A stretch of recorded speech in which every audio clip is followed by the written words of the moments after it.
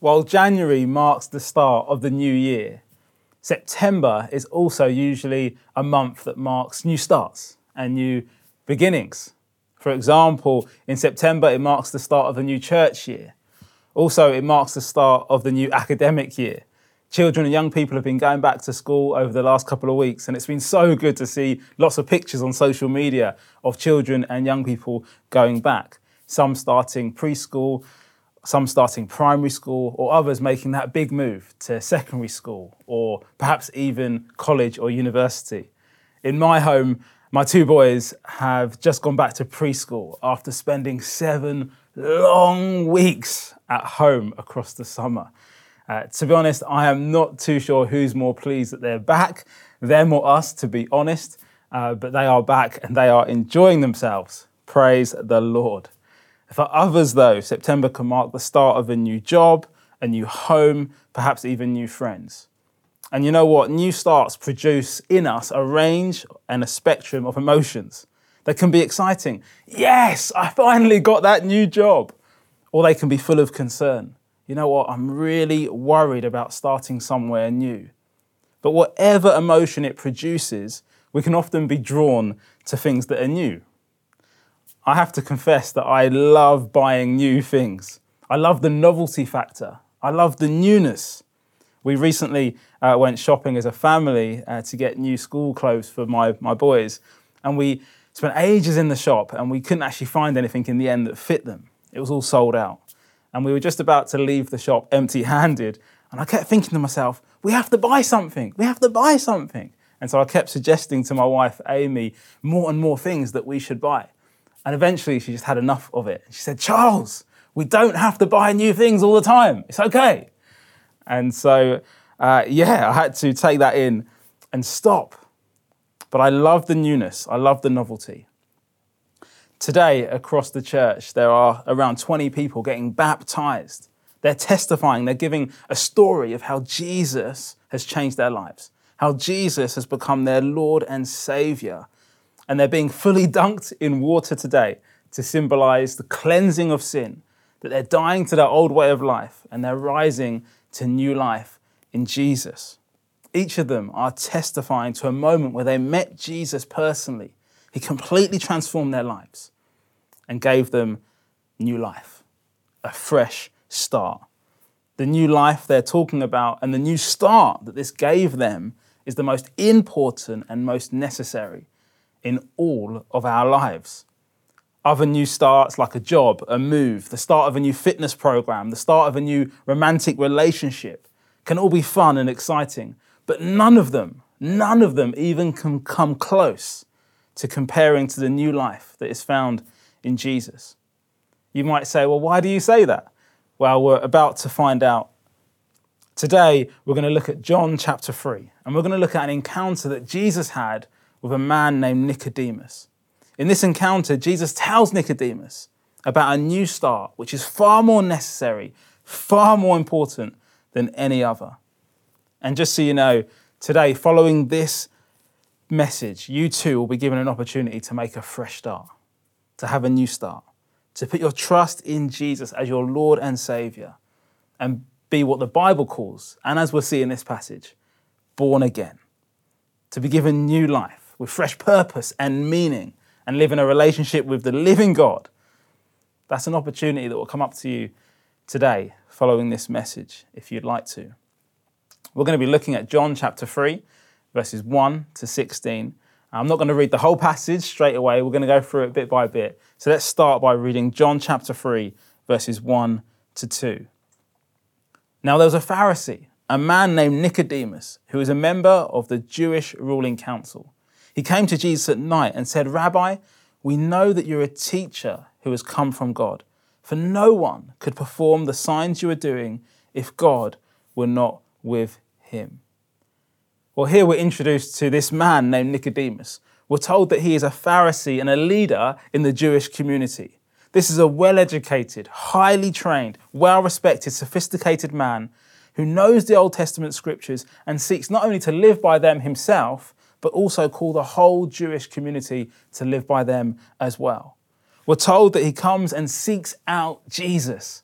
Why? Why would he do that? presumably because he's seen enough and heard enough about this man Jesus that he wants to initiate towards him. In verse 2, he says that he can see that he's a teacher that's come from God, and he refers to the signs, the miracles that Jesus had performed. This is, if you like, Nicodemus's opening gambit. For those of you who are chess players, Nicodemus makes the first move. It's like pawn to king 4, for example, on a chessboard. He's seen enough to want to find out more, to start a conversation. And notice that Nicodemus seeks out Jesus at night. Why would he come at night? Why would he get out of his bed to come and see Jesus at night? See, most scholars teach that he comes at night for fear of being associated with him, fear of being seen with Jesus. So he comes under the cover of darkness. But still, there's more here, because this man goes to see Jesus either, like I say, before he gets into his bed, or he wakes up in the middle of the night and gets out of his bed and goes to see Jesus. Jesus, by the way, who is an untrained Galilean carpenter, he must have been so amazed by what Jesus had done and that he wanted to go and see him, to spend time with him. And to also acknowledge that he is a teacher that's come from God is quite an astonishing thing for a leader in the Jewish community to even say. That's not what Jewish people could even comprehend. But he says that he's a man who's come from God. He comes at night, but the real darkness was actually a moral darkness. The real darkness, a spiritual darkness. You see, his own night, his own heart, was blacker than the night in which he came. And you know what? Jesus knew about it. You see, throughout the Gospels, we see Jesus regularly criticizing the Pharisees and calling them hypocrites. One example is in Matthew 15, when Pharisees and teachers of the law come to Jesus and question him about how he and his disciples apply the law and Jewish traditions. Jesus responds by calling them a bunch of hypocrites and quoting Isaiah, that these people, they honor me with their lips, but their hearts are far from me. Jesus knows what's in Nicodemus's heart. Nicodemus is a leading Pharisee, and he talks the talk, but where is his heart? He is in spiritual and moral darkness because he does not know yet who Jesus really is. I wonder today whether you can relate to Nicodemus. Maybe you are intrigued by him, intrigued by Jesus. Maybe you want to find out more. Maybe you have questions. Maybe that's even why you're here today, because you have questions about this man, Jesus. Well, let's see how Jesus responds to Nicodemus's opening gambit. Jesus replies, "Very truly, I tell you, no one can see the kingdom of God unless." Let's pause there for a moment. I wonder how you would end that sentence. No one can see the kingdom of God unless. Unless what? You see, the kingdom of God is what Jesus preached about regularly. It's not confined by geography. It's anywhere that God reigns as king and his will is done. So no one can see the kingdom of God where he rules and he reigns unless. I wonder how you would end that sentence. Unless they fully obey the Ten Commandments, unless they are a nice person, unless they give to charity. How would you end that sentence? What would you say? Well, Jesus perhaps says something quite surprising. He says that no one can see the kingdom of God unless they are born again. Born again, you might say? What's all that about? Your response might be very similar to that of Nicodemus. What does this born again actually mean? See, Nicodemus says, how can someone be born when they are old? Nicodemus asked. Surely they cannot enter a second time into their mother's womb to be born. Jesus answers him, very truly I tell you, no one can enter the kingdom of God unless they are born of water and the Spirit. Flesh gives birth to flesh, but the Spirit gives birth to spirit. You should not be surprised at my saying, you must be born again. I think Nicodemus' response is pretty normal. Jesus, what are you talking about? How on earth can I enter a second time into my mother's womb to be born again? You're not making any sense. What are you talking about? But these two people, Jesus and Nicodemus, they're not talking the same language. Nicodemus is just thinking and talking about a physical birth, where Jesus is speaking about a spiritual birth. You see, what Jesus is saying is that there are two different types of birth. One is physical, that we all go through, and the other is a spiritual birth that only happens through faith. I wonder whether you've ever experienced a situation where you're talking to someone and you realise that they've had a huge falling out with someone else, a huge row, and maybe they haven't spoken to them for years. And they'll say something in the conversation like, that guy or that girl, well, they're dead to me. I hope it doesn't happen very often that we might talk like that. But sometimes it happens, right? Every now and then we have a huge row. There's a relationship breakdown. We don't see anyone for years. Could be a family member, could be a friend. But suddenly we're like, that person, they're dead to me. It's quite a thing, people say that. And clearly when people say that, the person they are referring to is physically alive. The person they're talking about is physically alive, but they're considered dead because there's no longer a relationship there. The relationship is completely broken down. And that's what's going on here. Jesus is saying, Nicodemus, you have it all wrong. There's two different types of birth. A physical one, flesh gives birth to flesh, and there's a spiritual one. The spirit gives birth to spirit. And if anyone wants to see the kingdom of God, they must be born again spiritually. You would think, of course, that Nicodemus, a well-educated man, a leader among the Jews, a man who is well-versed in the scriptures, would know all this. But in verse 10, he asks, how can this be? Jesus, how can this be? You see, Nicodemus still couldn't understand. And at that point, it's quite funny, Jesus actually just lays into him. He says, you call yourself Israel's teacher? Come on, you should know these things.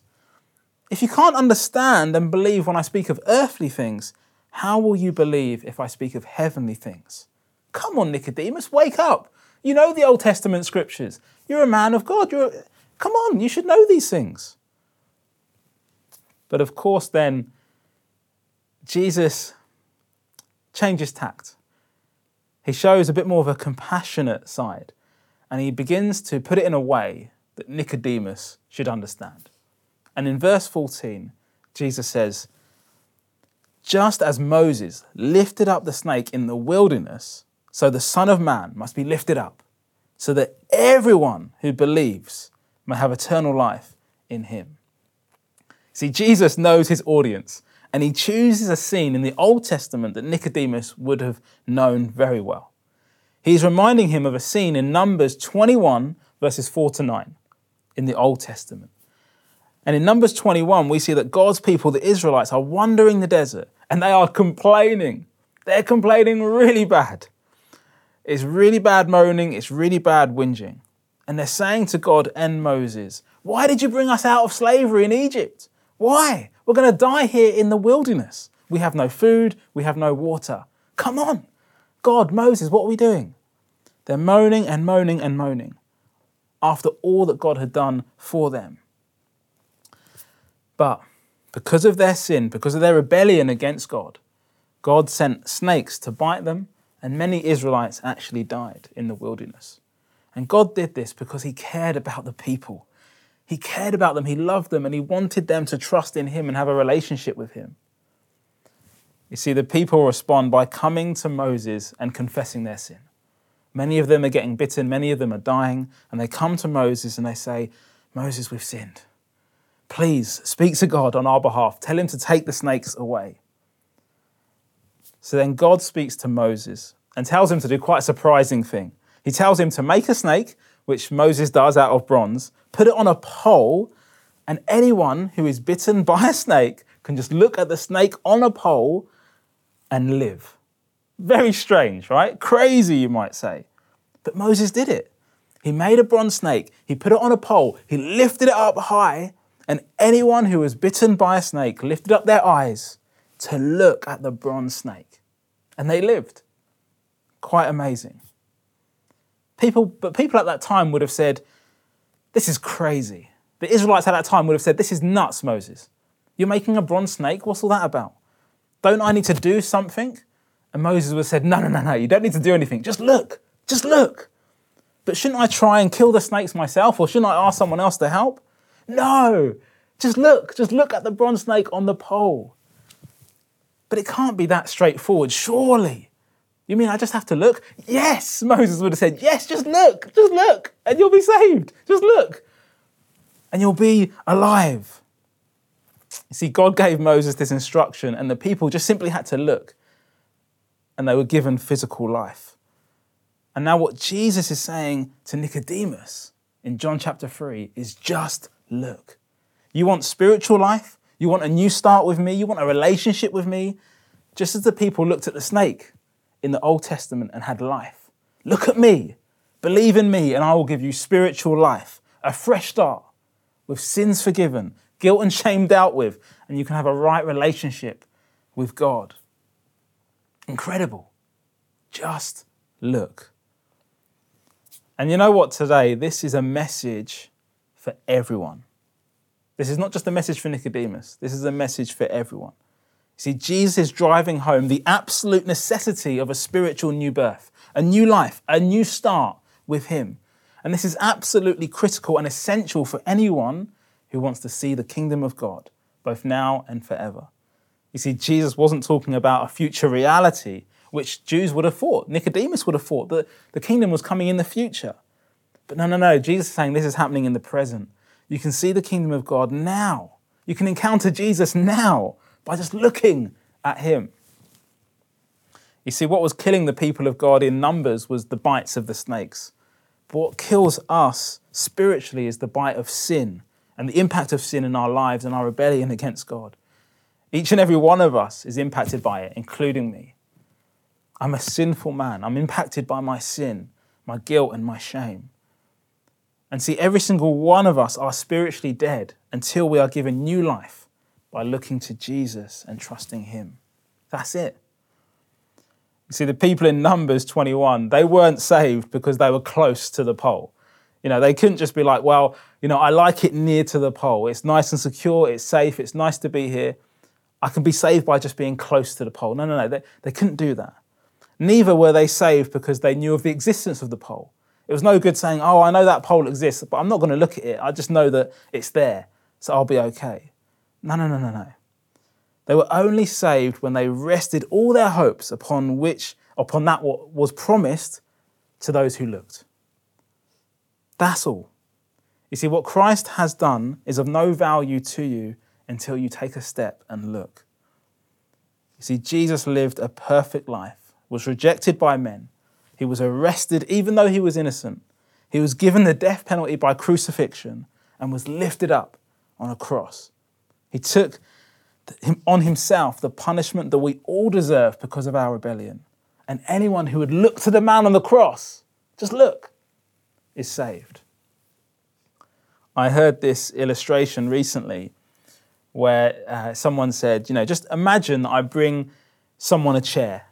Literally, just imagine I had a chair with me and I brought it to someone. And I said, you know, do you believe that this chair will hold you up?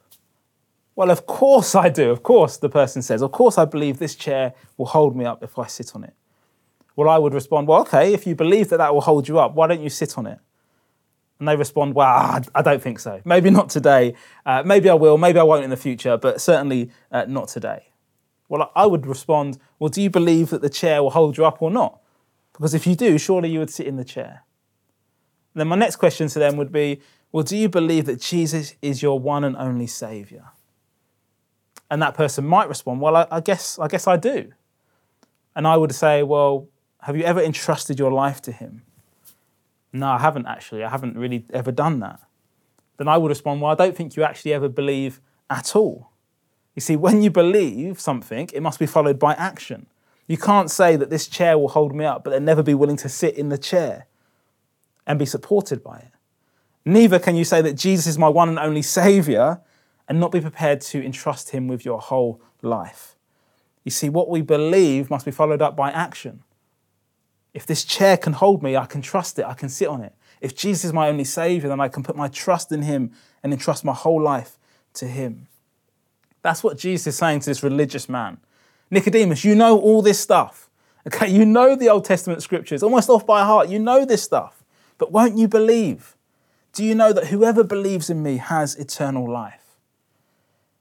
You see, there comes a point in all of our lives where there's a need to take a step and show that what we say we believe, we can match with actions. What we say we believe is true. Look at the poll. Sit in a chair. Believe in Jesus. You see, the people being baptized today have done exactly that. They have confessed that Jesus is the Lord of their lives, and they followed that up by being baptized as an act of obedience to what the scriptures teach, that we're to believe and be baptized. I wonder today, do you believe in Jesus? Do you trust him at his word? And you know what? Jesus ends this conversation with Nicodemus with these amazing, famous words in John chapter 3, verse 16. For God so loved the world that he gave his one and only Son, that whoever believes in him will not perish, but have eternal life. See, this is a message for everyone, that God so loved the world that whoever believes in him will have eternal life, life now and forever. Today, will you trust in his words? Will you come before him? Will you repent? Repentance just means turning away from your old life and putting your trust in Jesus. Will you do that and be given the best, most important new start that your life could ever imagine? I wonder where you're at today. Are you ready to respond? And I think that there are 3 ways in which you can respond to what you've heard today. Firstly, you might be someone who's got questions. You might be intrigued like Nicodemus. You want to find out more. Well, can I encourage you to sign up to the Alpha course? I'm actually going to be leading the Alpha course this term. I'd love to see you there. Alpha is a fantastic way where you can explore the Christian faith in a relaxed setting. Come along, ask loads of questions, any questions that you want. Nothing is out of bounds. And you can do that amongst friends and other people who are also searching. And together, let's try and find answers to life's biggest questions. But why don't you sign up to Alpha? It's online, starts on the 13th of October. We'd love to see you there. And you can do that today. The second way you can respond today is by committing your life to Jesus. Maybe today you're ready to take that step, to look at the poll, to sit in the chair, to believe in Jesus. Maybe you could do that today for the very first time. Thirdly, you might respond by committing yourself to being baptized. Maybe you want to take a further step of obedience in your walk with Jesus. Maybe you trust in Jesus, but you haven't yet been baptized. Maybe today, along with those other 20 that are getting baptized today, maybe it's your turn to decide to get baptized in the near future. And there'll be an opportunity to respond today at the end of this meeting. But before I finish, I wondered whether you've ever wondered what happened to Nicodemus. We aren't told exactly what happened to Nicodemus and how he responded in John chapter 3. Did he believe? Was he spiritually born again? We know for sure that he left this encounter with Jesus a changed man. He next appears as part of the Jewish council in John 7, and as the group discusses how they might kill Jesus, Nicodemus stands up in his defense. He speaks up and says, whoa, whoa, whoa, whoa, whoa. He speaks up in front of a very hostile group, risking his reputation and his status. You see, he began to show signs of new life, a new start. And our last picture of Nicodemus comes in John chapter 19. And there we see him joining another in asking for Jesus' body to prepare him for burial. Why would he do that? He was risking his whole life by asking for Jesus' body and to prepare it for burial. The only explanation is that Nicodemus had been born again. He'd gone from darkness to light. Nicodemus, I'm sure, would have been there watching Jesus die on the cross. And I wonder, as Jesus was hanging there in complete agony, and as Jesus is there taking his last breaths, I wonder what would have gone through his mind. And I think he would have been reminded of Jesus' words in John chapter 3, verse 14. Just as Moses lifted up the snake in the desert, so the Son of Man must be lifted up, that anyone who believes in him may have eternal life. Imagine him remembering those words, seeing Jesus on the cross, Look up. Look at Jesus. Believe in him. Receive life. A new start. No one can see the kingdom of God unless they are born again. Let's pray. Father, we're so thankful for your word. We're so thankful for those being baptized today. We're so thankful that you are continually transforming lives. And we just pray today for anyone who is joining us. We pray that they would hear the good news of the gospel, that they'd believe in Jesus and receive new life, a fresh start. In Jesus' name, amen.